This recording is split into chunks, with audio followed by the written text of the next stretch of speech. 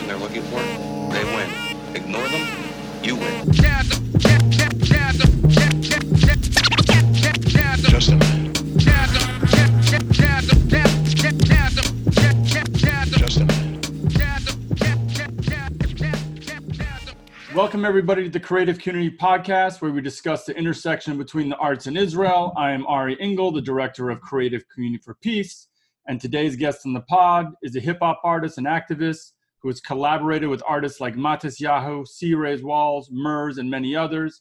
He is your favorite rapper's favorite Jewish rapper. We are excited to welcome Kosha Dillz to the Creative Community Podcast today. I would say, how you doing? But in these days of Corona, how you coping? Wow, I never had that. How are you coping? I'm exercising a lot. I'm like running. I'm becoming a runner in Corona. Really? I mean, You're all over the place, by the way. I think most people in Corona are locked down, and you were in Israel, then you were in LA, then you're in Austin. Now, where are you right now? New York. So when they say stay at home, you're like, what's your thinking? You know, it's so weird. I always was in one place, and I'm realizing it's like a pattern. I was like, oh, it's a great opportunity now to go to New York because everyone's leaving. So I don't know why I thought, and you know, I'm in New York right now, but I'm coping by, like I said, exercising a lot, exercising my mind, my writing, and you know, commenting on the end of the world. Whenever I can, you know, whenever they blame the Jews, I always try to give my 2 cents. And, you know, I've actually had a really oddly successful time in my music career in coronavirus times. So it's been interesting to look at it from that perspective. Been a really growing time. And, you know, just trying to cope, I guess, by, you know, holding my head above and keep creating, you know. I guess it's like there's so much more inspiration right now between the social justice issues, the coronavirus, the elections, anti-Semitism, like the world kind of going crazy, America going crazy. So you said you're writing a lot. Have you been recording? It seems like a good time to be recording, not necessarily maybe releasing music, but recording music, right?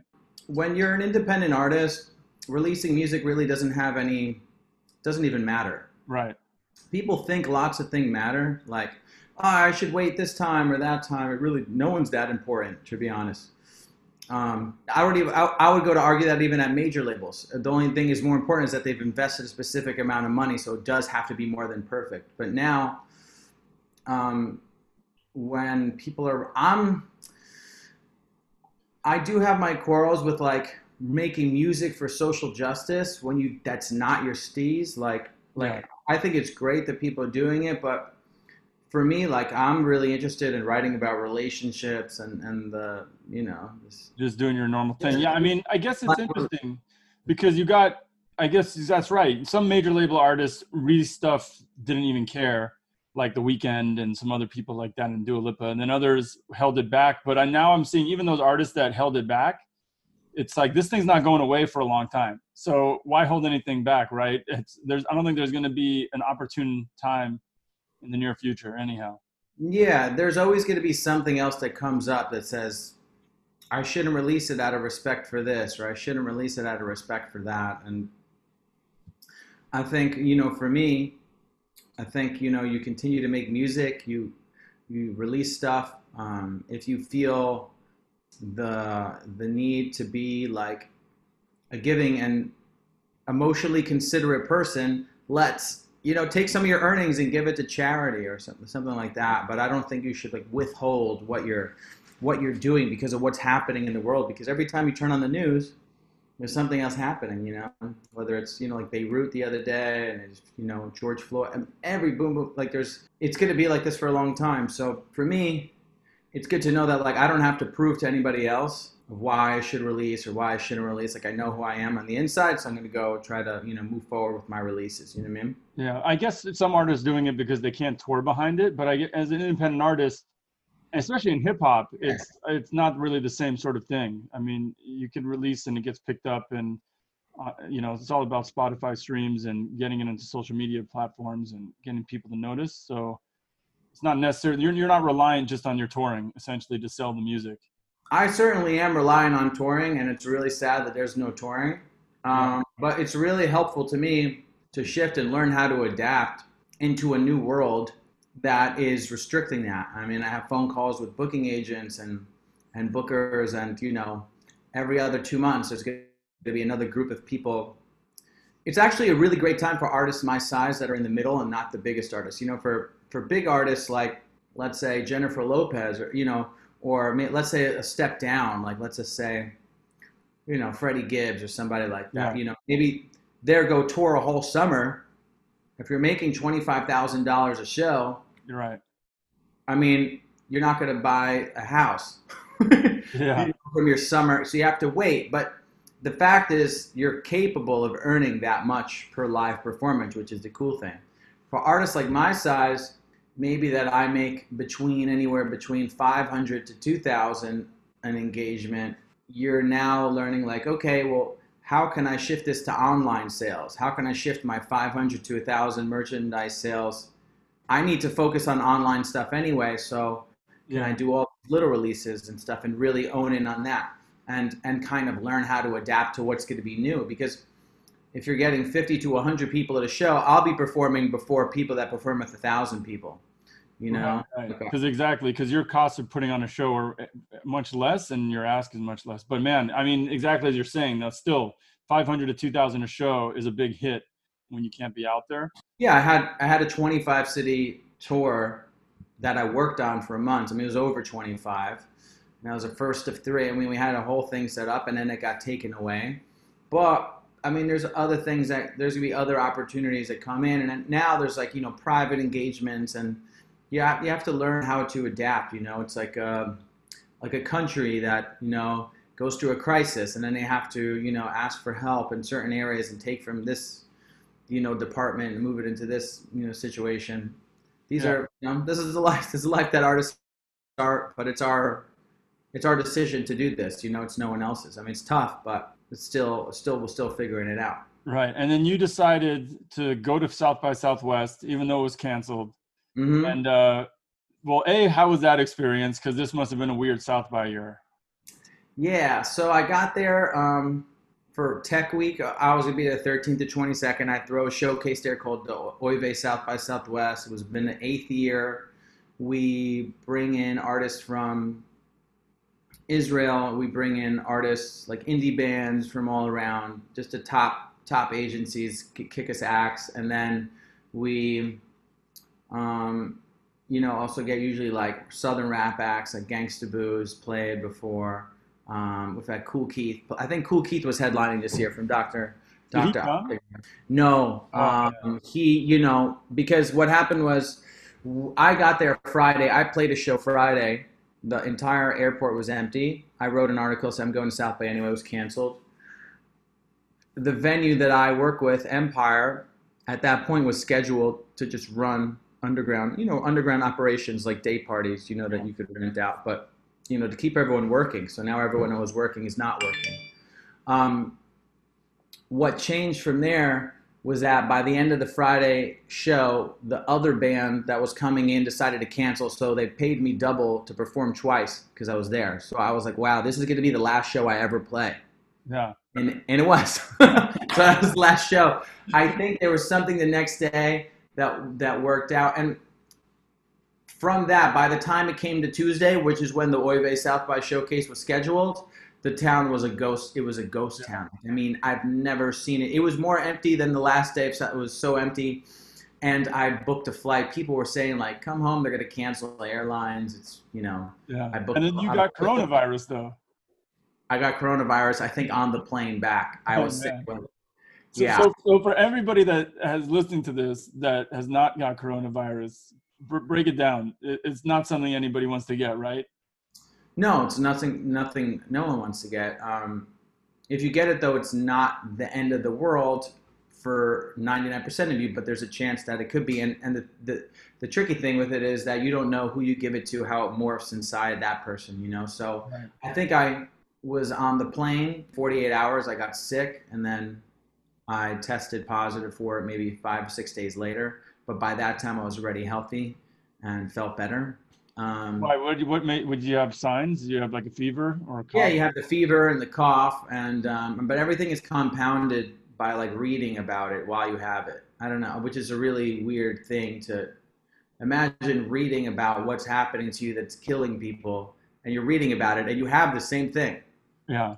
Reading about it, right? And you're like, And whoa. this is early days too. See, you got it like this is March. This is right when things are going locked down. Like now, Yeah, July, I didn't tell anybody because I thought this was very similar to like telling somebody that you have a real life threatening disease, and they're like, oh my God, you're gonna die. Yeah. That's, I didn't tell anyone because also I didn't feel like it was right for me to just be open. Hey, I got corona, and Yeah. everyone's like I didn't want that attention. At this point, people were still trending online, like, well, this artist gets corona, this person gets coronavirus, this rapper gets coronavirus, Slim Thug gets coronavirus, so In the early days, it was. attention.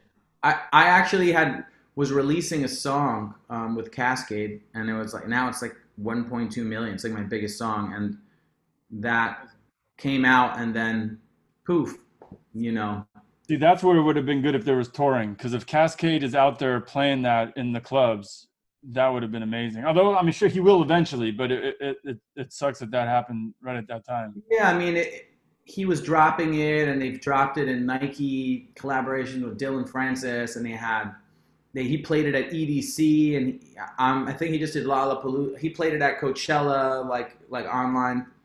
He's been so busy. So I mean, some people spin that song nonstop. But yes, it would have been amazing because I would have played a side stage at Coachella this year. He was in the Coachella doc. I mean, it's all those little things could have, would have, should have. Everybody's had that story. But. Yeah. One thing we like to do on this podcast, though, is take people back to where it all started, and how you grew up. So, you were born in where? In East Coast somewhere in Jersey? Yeah, I was born in Jersey, Perth Amboy, New Jersey, to be exact. Where's Perth Amboy? It's central New Jersey, central, so like by New Brunswick, Perth, about like 40 minutes from Lower East Side. Yeah, a lot of Jews or not? None, Really? none. Yeah, Edison has some Jews where I grew up, but not on the south side.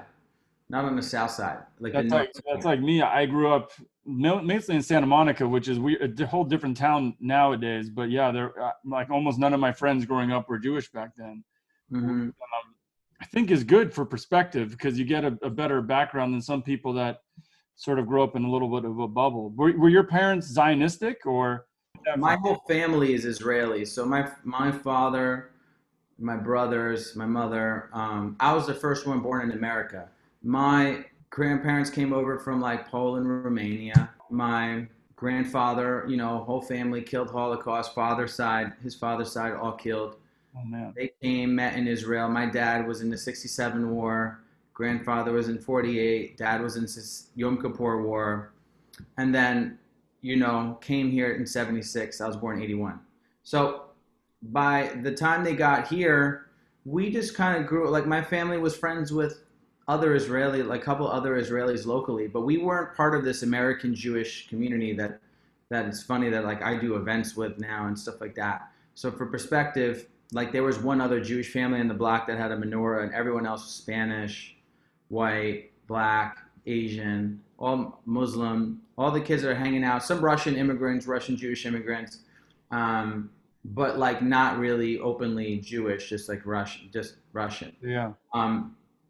And when I think about it, I really grew up in like a bubble. Like we grew up on Wu-Tang. Like Staten Island was 20 minutes from us. So like that's what we kind of grew up on. What made your parents decide to move from Israel to America?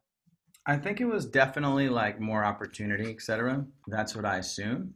And they came to New York, and then they came to Jersey. Do you go back there? Did you guys go visit a bunch or no, growing up?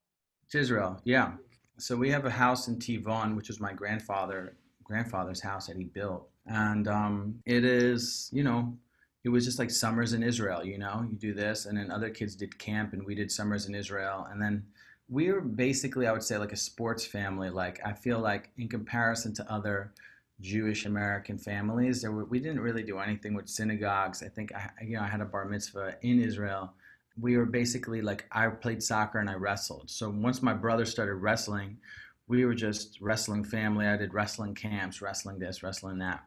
And that was like all the way through high school.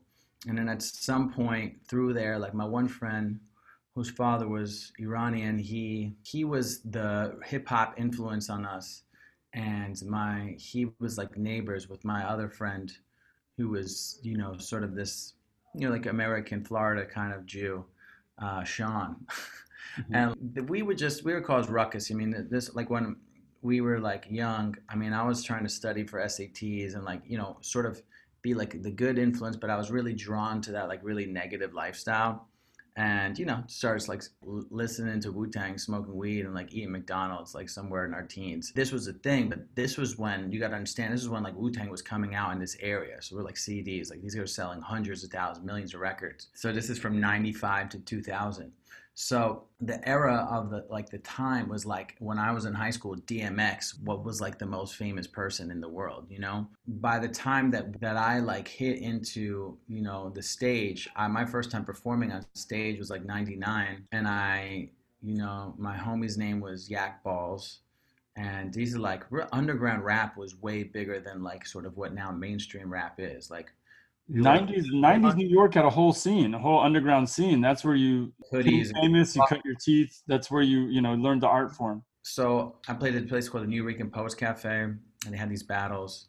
And I was Kosher Dill. That was like my name. I picked this name. After that, people made fun of me. So I'm going to change it to KD Flow. And I Yeah. became like Kosher Dill's Flow, like basically that. And Yeah. I was KD Flow for like I would say like, 4 or 5 years. I was not recording music. Like we weren't recording, we were just performing. So I Yeah. would write my Just rhymes and battle then, rapping and yeah, just that's it. Exactly. Battle rap. like where was your first like moment though, and even before that, was it Wu-Tang? Like when was like you're like, for me, I remember vividly elementary school and I heard like the Beastie Boys, Run DMC, but I remember I used to go to Hebrew school like after school, and I remember in '88 it was someone had NWA and the Posse, and I was like, oh man, like this is it. And then from then on, I just was like the biggest hip hop fan. Was there any sort of time or moment or album or a show that you're like, all right, this is what I got to do? Um, well, I bought a CD from Nobody Beats the Wiz. If you guys remember that. Yeah. It was from Duck Down's label called Original Gun Clappers, and I just really like loved it. And that was like real New York underground stuff. And then when I like really just got into it, I loved to perform. I love battling because battling was like me versus you. And if you get embarrassed, and I just liked the crowd, I liked performing in a fight situation because I came from wrestling, so it was a one-on-one competition. So I loved winning. So I like winning in general. And this was like my idea was like, oh, I'm gonna release a record. So when I was in college, I was like, my main goal in college is to release a record, like release a 12-inch vinyl. And then if I release a 12-inch vinyl, I'll make it. So we were recording songs, and like the goal was to get it to this record label called Def Jux, which was, run by LP, who's in Run the Jewels. And like, obviously, this was just like the dream, you know what I'm saying? But then, Yeah. nothing happens, right? Because, go to a label and whatever. So then I just realized I could press up these records and sell it myself. So I tried to press up 1,000 vinyl, and for some reason, the vinyl plant pressed up 904. I don't know. They just put it on a machine and sometimes press less, sometimes press more. I Yeah. said, okay, I'll That's take what used to happen 900. back in the day though. I remember we used to like do things like that. They'd be like, we may have more and more and less. So you got to pay for the overflow or you may get less than you. Yeah, yeah. So in general, I thought to myself like, okay, this is cool. Like this is what I'm doing, and I'm just going battling and performing, and then I'm gonna start selling my records. And I start selling my records. I had Yak featured on it, my friend that taught me how to rap, and like I said, like there was the first record was the label was called, if you even see my PayPal today, it's the same thing. It's called Matzah for Your Mouth Records. So it was like MATZAH4YO apostrophe MOUF. It was definitely like the logo. You could Google it up. It's like a matzo ball eating them like with the it's like super. The idea was like Jewish Gangster, Bugsy Siegel, and that was sort of what was popular and like what was Jewish in New York. I mean, there was Beastie Boys, and there was nonfiction, there was Necro and Ill Bill, as far as rap and like aggressive. What made you decide to like embrace the Jewish moniker and the Jewish brand? I mean, around that time, obviously, as you were mentioning, there's Wu-Tang who started talking about Gambinos and all these nicknames and, you know, Ghostface Killers and Right. coming up with names. Was it something along those lines where you just wanted to create this more? I did understand. I was just like, oh, I kind of wanted it like my boy was Yak Balls. Like it was just crazy. Like it was just a crazy name, but people like it's crazy enough that was like cool to be that. And then I was like, well, I'll be Dills, you know what I mean? And Al Kosher Dills. And it was like a pickle, it was like Jewish, it was a sexual reference, it was food reference, it was like hustler reference. Because I also from like 99 to 2000 to like 2003, 2004, I was like selling drugs like pretty much the entire time, like throughout college, up and down, always selling stuff. I ended up going to jail twice during college, and I had done time on like my first offense.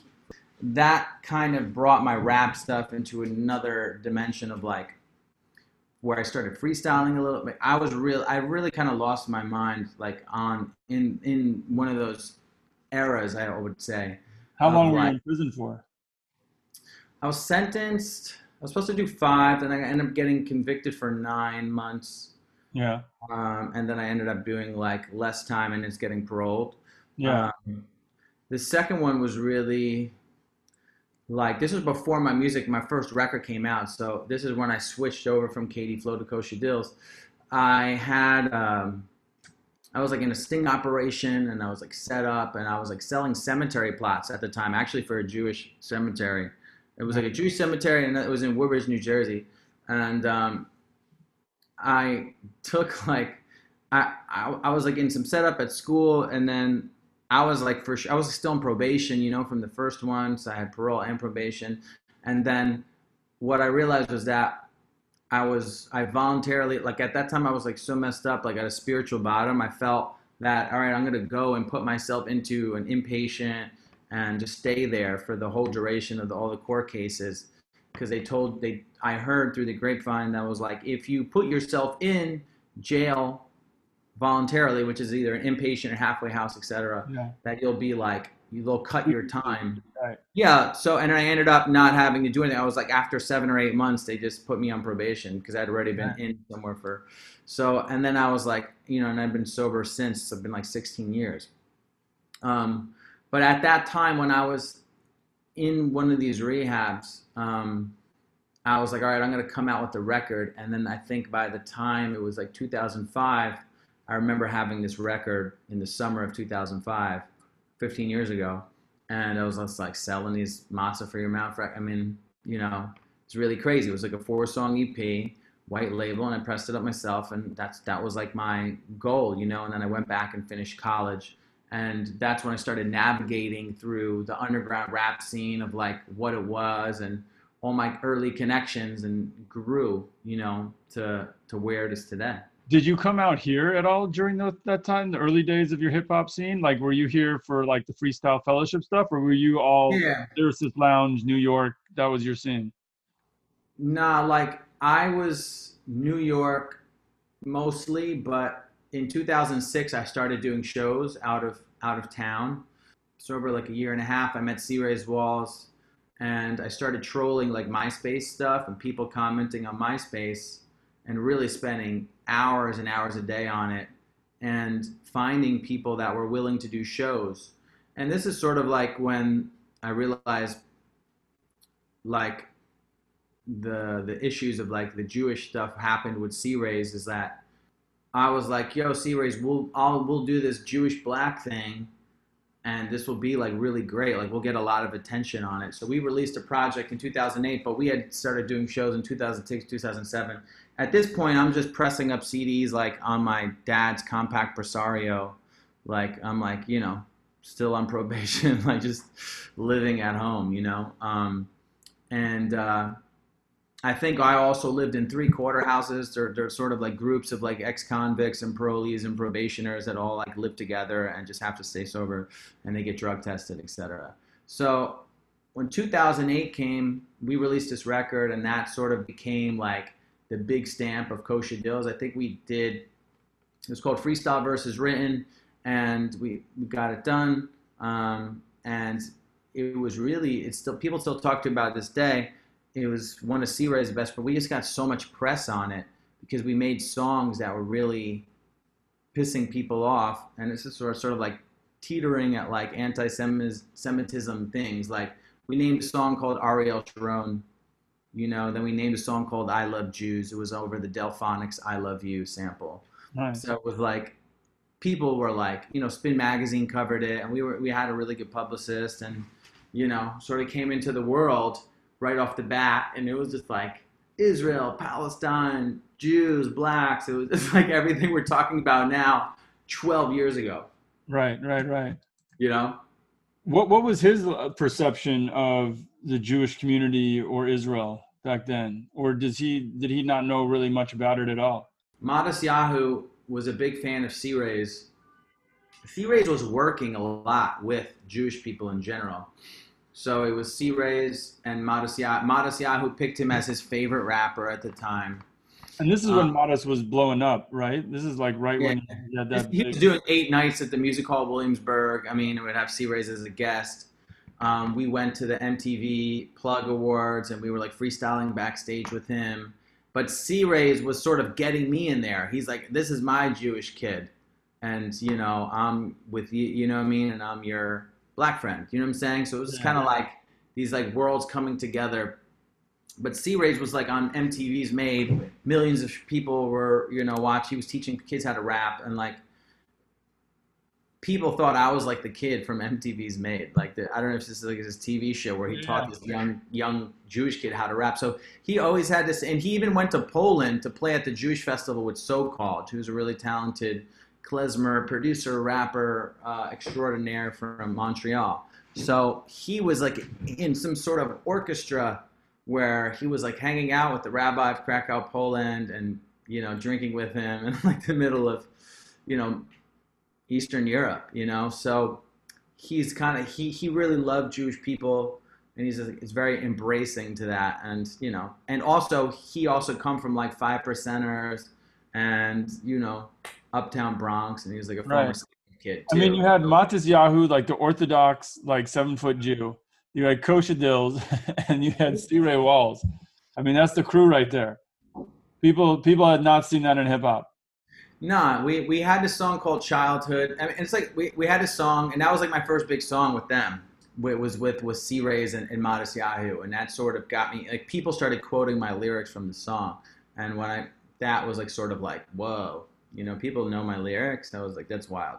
So, yeah, I mean, and there's not even even still, there's not too many rappers either that are Jewish or that you really know are Jewish. I mean, Mac Miller was Jewish, and I don't think many people even realize. What other Jewish rappers are out there that are sort of in the scene?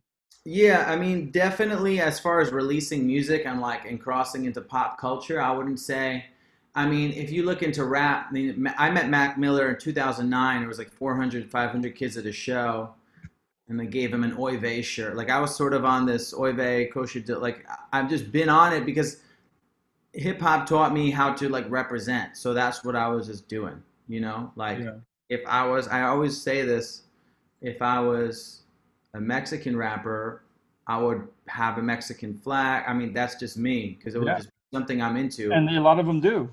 A lot of them do. So not everyone does. If I was, from the South, I'd be all about the South, and my whole family is Israeli. This is just something I embrace, and a lot of other people do that. A lot of people from the Middle East do that too. Egyptian, like a boxer's family's from Egypt, coming out with the Egyptian flag. Someone's from Iran, Iraq, they're doing the same thing. So that's just like something I did, and then I also realized is that people really had such an issue with this, and to me, the more people had an issue with it, I sort of thrive on like confrontation, and personally, I like if it doesn't, like, if what I'm doing for myself makes you angry, that's really odd to me. So I I'm gonna guess it continue goes to do. into the wrestling battle rapping sort of thing, right? It's like Yeah, the it's sort of like, controversy you're okay with. It gives you, it's yeah. like it energizes you a little bit. Yeah, exactly. Because once you realize that, like, no label, no one's like coming to me. Everyone's like, well, the labels is a. Once you realize as an artist that really no one's running to you to like sign you or any of this for whatever you're doing, then you just do whatever you really do whatever you want. Yeah. And the thing is, even if you are the best of the best of best, still labels won't technically give you what you want. So for me, I've always just been kind of solo. I've been operating solo. I've figured out how to make money by myself in music, and by embracing who I am, people started reaching out to me, and I started getting my own stuff. But Yeah. it's definitely been an interesting rise. I would say after Mac Miller, there was Action Bronson, Lil Dicky, Right. Modest Yahoo, I mean, and but some of them you don't even realize. I mean, Alchemist, people don't really realize. I actually went to, once again, Hebrew school with him and his older brother back then. yeah, I mean, Most Alchemist is most people Israeli, don't realize. Yeah, Yeah, nah. he's He definitely is not on it. The reason why people know of me because my name is Kosha. That's yeah, it. So first off, the first thing they think is like, oh, it's Jewish. yeah. But my name is Rami. I mean, I wrote it right here, Rami Matan Evanesh. That's why I tell people you I can mean, call me. the only other Jewish, I think, act that's been out there like that is, I would say, is probably Blood of Abraham, and they Mazik, really put yeah, it out shout out to there. Mazik. He's a legend. I mean, he's like the original. He's Right. like the OG. Like he's really out there with the BC because he did it, and he definitely really capitalized on like what's that? I don't even say capitalized, but like he embraced who he was. Blood of Abraham. Mazik shooting music videos in Jerusalem, and like Easy E signed him. Yeah. And I really like his career. When that came out, when that you heard "Stabbed by the Steeple," were you like, okay? I mean, was there something like, yeah, this is like someone that sort of represents my demographic is out? It was before my time. It was before my time, really. I really Right. wasn't on it because I was so engulfed into like East Coast underground rap and really what I knew without the internet. You know what I'm saying? So I didn't discover a lot of this stuff until the 2000s. I don't even know when I discovered Blood of Abraham, but people are like, "Oh, you're Kosher Dills. Have you heard of Blood of Abraham?" I think it was actually when I came out to the West Coast. Right. Um, that's when I was like, whoa, this is like a thing, like I didn't really know. And then I met him and he worked with him a little bit in Will I Am actually. Like we did something at Sundance when they came out with Masters of the Sun. Because Will I Am has the whole thing going on over in California besides just being Will I Am and Black Eyed Peas. Totally. Well, he produced, I mean, I remember he was like the Ataban Clan, which is the precursor to the Black Eyed Peas. And exactly, I think Will produced some or worked with the Blood of Abraham. Yeah, yeah. If I'm not mistaken, they have some music together, and they're like extremely close, and they work really, really close together. So I guess that takes us though a little bit into like the anti-Semitism world, because you've obviously taken upon yourself to talk about anti-Semitism as sort of that voice in hip hop. Yeah, Like, and you just did it. You did the Hip Hop DX interview about Nick Cannon and why anti-Semitism isn't called out in the same way as racism, and you did a piece in Variety about Wiley, really about the same sort of thing. Do you want to maybe talk a little bit about why you decided to speak out against that, and what sort of feedback you've gotten? it's interesting because I didn't offer my voice. I wasn't like, hey guys, I'm gonna just in case you want to do anything. Everyone contacted me, so I sent a text to Hip Hop DX. They asked for a quote, and then it became an entire piece. And next thing you know, on the internet, it just kind of blew up. But the thing is, it's like people talk to me when there's two things that are really important. They either talk to me when they're one going through like a life change and addiction, alcoholism, or someone dies, because I've been clean longer than Eminem. Like as far as sobriety and rap, there's no one that's out there like me, I think, really doing it.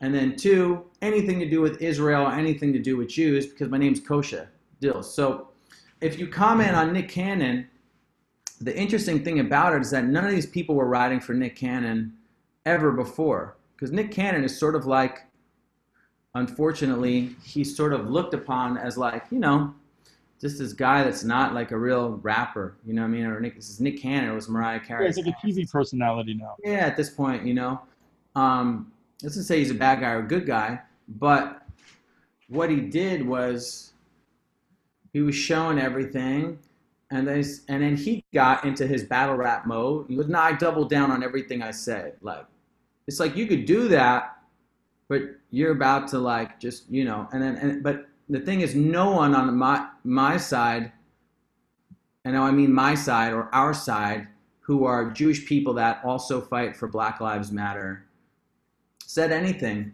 because what people have now perceived as a compromise, is getting proven wrong, and there's a whole new sub movements and civil rights movements. And what the main point is that, like, if you say something against Nick Cannon that doesn't compromise Black excellence in any form or anything, saying, yo, what you're saying is wrong, my guy, like, that's it. That's all you got to do. You know what I'm saying? There's nothing. What you said is wrong. I don't even care. You don't have to know nothing about religion. I don't really care what's in any book. I really don't. And I mean this not to offend any Jewish people or Christian people, but you don't have to be religious to be like, bro, you're tripping. Like, some of the stuff that you're saying, just you don't have to be a scholar to understand it. Exactly, because it's, even if you don't believe in someone else's religion, if you talk bad about it, you're basically hating on it, breaking down Christianity and why, Jesus was this and wasn't real. Or, I mean, basically all you're doing is putting negativity out there and hating. As people that want to be like civil to each other, saying negative things about another religion, regardless if people believe it or not. I mean, if he has those beliefs, it's just not something you should be doing, right? Yeah. And just to give anyone context that's listening, Nick was on a podcast just like this, but it was with Professor Griff and Chuck D. And if you question Chuck D, he's the godfather of Public Enemy, and he kicked out Professor Griff for being anti-Semitic. Right. Years ago. And then the things that he was on, he was speaking for an hour, and it just goes over and over and over. And so I say one quote in Hip Hop DX, and they turn it into an article, and then they take a picture of me with an Israeli flag, and they say Jewish rapper reacts to Nick Cannon. They don't say kosher, you know what I mean? And they do all the things to make this divide go. And it shows me how, like, media, like, you have to say something, but media is going to go blow it up out of proportion, So That was my experience with that. Now, the thing with Wiley was a little bit more sought out and thought, and I said, I should say something on this. And I didn't really know about Wiley, because Wiley is, grime. And I'm just like really not familiar with grime on like that. So I did like a deep dive into it and just deep dive into his history. And then just also sourced a lot of the people that I know in the UK. Like, I hit up my guy Dan Greenpeace. I know Charlie Sloth. I know Tim West. Like, I'm just like thinking of like, what do I know about UK rap? And I don't know that. So I just took a long time to like go into it and just learn about Dizzy and Skepta and Stormzy and everybody, and just sort of see what Wiley is. And usually when I see a lot of like anti-Semitism and a complete meltdown online is fine, right? But all of a sudden you get the pass when it becomes like an anti-Semitic thing. If you speak up for Jewish people during the same time as like the biggest civil rights movement for blacks since like the 60s, you're not compromising Black excellence ever. You're just saying, yo, that's not cool. And is that why you think and it's like mind blowing. It's like crazy. And so other people figure, I started to cut you off, but like the football player, Zach Banner, dude, all he did is like, yo, that's wrong. And you see like the entire, like he's become like a Jewish celebrity because he just said that's wrong, which is mind blowing to me that that's like the level that we're at. All you have to do is say, hey, that's wrong. But that's where we're at with it. So like I went and I commented on that, and that's been getting passed around. But the question is, though, why do you think, for someone that comes from the hip hop scene, like, why do you think that more people from that community didn't speak out? Is it just because we're involved in the social justice movement right now, which is, I mean, it's massively important and we need systemic change, but is it that they don't want to detract from that? Or what is the reason that you have Kareem, you have Jemele Hill, you have like very few people like Zach Banner speaking out and not more people saying, yo, that's just not helpful to the cause right now? And because Farrakhan, like just in general, has done a lot for the black community. Like, but I say this to everybody. Like, I'm sure a lot of bad people know that 4+4=8 and could help, give money to the poor and get some people some jobs. And like, this translates into, once again, if I say something about this, what will my friends think about me? But this has worked so much is that even like liberal Jewish people or conservative, let's say less conservative, but more like people in the music industry, because my name is Kosher Dills, they won't even touch that because they're afraid that if they do anything for me, that other people are going to judge them, that they're favoring Jewish people, right? Because it's like an internalized sickness. So then if you take somebody else who's, let's say, black or Spanish, and they say something, let's mess up what's happened to the Jews, and someone's going to point a finger at them, it's easier just to not get involved and say, I wasn't on the computer that day, and, whatever. But like, I know who's not saying something and who's saying something, but it specifically goes for people who are saying something about everything, specifically in civil rights. Like, I've been to probably like 10 to 12 Black Lives Matter marches. Yeah. Right. So like, I feel like I could say something, you know what I mean? I want to go to all these marches. But if you're going to all these marches and saying this for that, say one thing, and I think that's what has upset many Jewish people. For me, I don't expect anything. So I don't, I would love for people to be, more outspoken, but I don't really expect. Yeah. And I think even more like troubling was some, Nick Cannon apologizes and, starts talking about some of the things he's learning. And it's all the messages of why you apologizing. You were right. Jews run the world. You had no reason to apologize. They made you apologize. For me, that was a little eye-opening because some people saying things out of ignorance, although Deshaun Jackson, posting a Hitler passage should usually be a no-go to anyone. But still, right. People grew up in different ways. Farrakhan has been very influential in those neighborhoods, so I get, why they may not speak out against him. But, nonetheless, it's it's unleashed the comment section. You know what I'm saying? Yeah, it was troubling to see people that there was so many people, unfortunately, supporting those statements, which was really troubling to me. And even you, right? When you had that Hip Hop DX piece on YouTube, there was so many people in the comments that were just throwing hate at you, right? There's about 1,400 comments. It's kind of crazy, and that's what people don't understand. I deal with that like on a consistent basis. So that prevents artists like myself from getting on tour because then they say, you're so political. I'm not political. I said I was wrong. Like, I'm like anti-politics. I don't care really about politics, to be honest. You know what I mean? It doesn't really, like, my whole life is self-made. I'm not like the political speaker. All I do is say, that's wrong because it becomes something that people don't want to touch. And specifically, the people that say they don't want to touch it, ironically, for other artists are like, which really saddens me, are Jewish. You know what I mean? Yeah. A lot of times. It's usually in my career, it's been when black people give credibility to me as a dope Jew. Like when RZA quoted, Kosher Dills, one of the rawest Jewish cats I know, a lot of Jewish people showed up and started saying, whoa, what's up? Yeah. But until you get validation from, because it's black culture, I participate in black art, you know what I mean? But it still doesn't mean that I don't have the right to like say, yo, this is, my man's tripping. Right. I mean, and also hip hop's always had a long history of almost philo-anti-Semitism or philo-Semitism, where getting the Jewish money and getting those Rothschilds has always sort of been a part of, countless artists have put stuff like that, from Jay-Z to 21 Savage to Griselda it goes back for forever. What do you think of philo-Semitism? I know some people get riled up about that should be called out too, or I don't touch specific things because if you believe it's a good thing, right?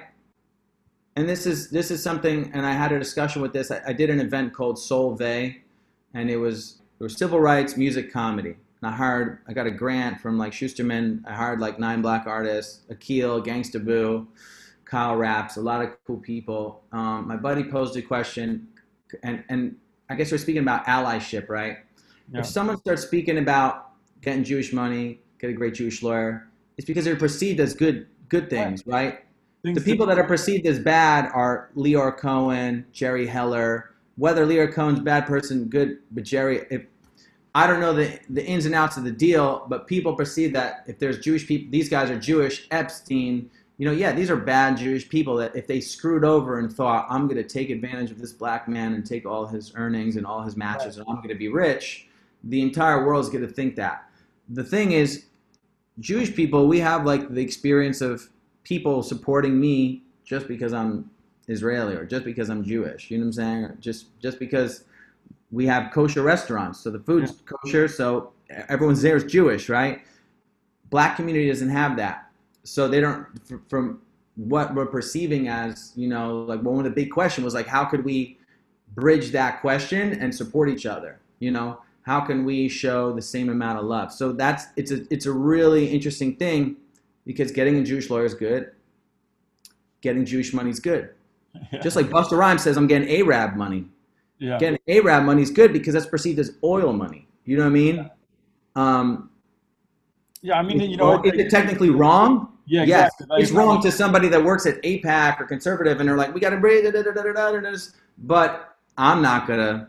That's not something I'm gonna pick at. I might have a discussion with somebody and be like, yeah, if I know them like that, but they're not gonna come at me and probably think, yo, I know you have all the money. I'm not. I don't have it all. And exactly. And it's a generalization, obviously, because I think the anti-Semitic part that people get riled up is like, not everybody is wealthy. Not all Jews are wealthy, this and that. But, the Jews have done pretty well wherever they've gone. And so, once again, it's almost like an aspiration where they see their managers or lawyers or people that have been successful, and it's interesting to see that through their lens, why they see what Jews have done is something to aspire to, which is it's an interesting phenomenon in hip hop. But actually, going along the route, let's talk about Israel a bit. So you made Aliyah this year. You stayed there for about 2 weeks, made a music video, and then you left. Nah, I went in June. And then I got there, and then I got a place. And then I came back to do Warped Tour and went back and did a festival, and then came back. Coronavirus hit, and then now you're stuck in America. Well, I was there September to March. Yeah. And I came back for 2 weeks for a tour, stuff like that. I came back to open for Wiz Khalifa. Boom, I'm gonna come. Yeah. And what I learned is it's really difficult to make money in Israel. I made Aliyah, but it's different for me because I was already a citizen, sort of, because of my parents and my brothers. Like, just my whole family was born there. I was like, yo, I'll go and I'll go do this stuff in Israel. Like, why not? And I started writing music in Hebrew, and I have songs in Hebrew now. It's really cool. Are you gonna go back there sometime soon, or? I'm like pondering whether I'm gonna go back like right away, or not, or be in New York. And I really wanted to go and just kind of go. I mean, your song, that one song you released when you were out there, what was it, Shmoozin', which is the ultra-Orthodox scene? Ultra-Orthodox theme. What's the concept behind that, and why did you decide to do something about the ultra-Orthodox? Well, Shmoozin' was a brainchild of, it was true actually. I got hooked up with Modest Yahoo to this guy, Kool Kojak. He's a big hit maker. He did like Nicki Minaj, Doja Cat, a lot of basically everybody, Kanye. He was like always obsessed with the Nachman guys, the guys that are on the Nachman bus, and they go around and they dance in the middle of the streets, and they're like Rabbi Nachman, and Rabbi Nachman is like this rabbi of happiness, and they're like, happiness will cure everything and joy. And he's like, we need to have that song as the song, at like your song, our song needs to be the hit song, right? Yeah. So I had some people send some klezmer samples. We snagged some records, some violins, and made this joint. We're like, let's make a song in Yiddish. I just like whipped out the Yiddish book. I'm like, let's start making this stuff, and I'm like, man, I got to make a banging video because he gave me a free beat. So like, if you're gonna give me a free beat and you charge gazillions of dollars for beats, because I know I got to make a banging video, and I hired this Russian like video maker out there, And like, dude, it was just such a crazy thing to produce. I produced the whole video, helped direct it. Where did you shoot And it? What area? like in Jaffa. So in Jaffa is like, half Arab, half, Half Jewish. Yeah, yeah. yeah. And we shot at some of my apartment. Like the woman was from like my co-working space, my Jewish mother. Like the other ones were from my ulpan, like some Russian Jewish immigrants. Did It you was, get the guys from? Who doesn't know, as Kosher was explaining, they literally have a van that pumps music, and the red light comes, and they get out and they're dancing like crazy and starting a dance party in the middle of the road, and they yeah, sort of just drive around doing that. So yeah, that's like their entire job. did you get them in the video or not? Yeah, they're in at the end. We didn't get the truck, but like we got it, like we rented out and did a party and the video, I don't know, it's probably one of my best, my favorite songs I've ever made. And what's the scene like out there in general? What's the hip hop scene when you went out there? How'd you find it? It's extremely active. I'd say there's a lot happening. There's people selling out shows. It was really active. I played the Barbie like twice. Lucille Crew is a big band out there. Pellet is out there. There's and there's also like the underground scene. It's like super like, beat maker. This girl Googies I know, she does like a loop digga, like all like beat making freestyle jam session. There's like tons. I would say there's a lot of audiophiles out there. Yeah. Like real techie sound heads, love beat making. Cohen Beats is a really dope producer. Ori Shachat, so it's like kind of like the head hip hop dude out there. Do you hear hip hop on the radio out there? Is in Hebrew? Yeah, you'll hear stuff on Galgalatz and stuff, which is like station is right down the street from my place in Jaffa. It's hip hop has definitely entered society since Subliminal and stuff in those times. Nice. All right. So we like to end this podcast with I name 5 things, and you just let me know off the top of your head. Okay. What comes to your mind. All right. So off the top of your head, top 5 lyricists of all time in hip hop. Nas, RZA, Ghostface, Buckshot. Okay. Of all time. Your favorite guy, dead or alive? Yeah, Biggie Smalls. Okay. All right. All East Coast guys. I like that you put the RZA in there because he's a little bit different in his flow. Yeah. All right. Shawarma or falafel? What you eating? Shawarma. Nice. 90s hip hop that you grew up with, or the hip hop of today? What's your favorite? I like the hip hop of today. Nice. What's your dream collaboration if you could work with any artist? Kid Cudi. Oh, nice. He just did a song with Eminem. That was pretty cool. Yeah. Kid Well, Cudi is my dream joint. We'll do a couple more. Most influential album when you were growing up to you, or even now. What's your most influential album? I love Movement from Tribe Called Quest. Yeah, love it. All right, last question. What do you think of the BDS movement, the cultural boycott? I hate it. I think it's layered with anti-Semitism, and it's very similar to the boycott Jewish goods of Nazi Germany. If you have a problem with Israel, go visit there and tell everybody. And if you really have a problem with Israeli artists and Israeli culture, spend all your time you do on the internet protesting Israel and support Palestinian artists. Not one person that actually does that takes Palestinian artists on tour. I would love to see big artists take Palestinian musicians on tour all over the world. It seems to do that. And I would love for them to bash, you could do it and bash wherever, but no one even gives them the opportunity. So they really think that they're helping Palestinian people, but they don't seem to give anybody opportunity, because I truly believe that if you have a problem with something, not to divest from something, but to invest in community, and no one seems to invest in community. So, that's what I think about it. And, yeah, no, I agree. And when people come there, hip hop shows some of the most diverse shows in Israel, I found. So if everyone loves to, chat about that, you could always hit me up and ask me more information. But yeah. I've yet to see anybody who's bashed and supported BDS invest in actual Palestinian culture. Yeah, or in I'd love to be proved wrong. I really would, because I believe in so much in collaboration. Yep, love it. Anyhow, thank you so much. I really appreciate this. Cool, man. Kosher Dills, we out.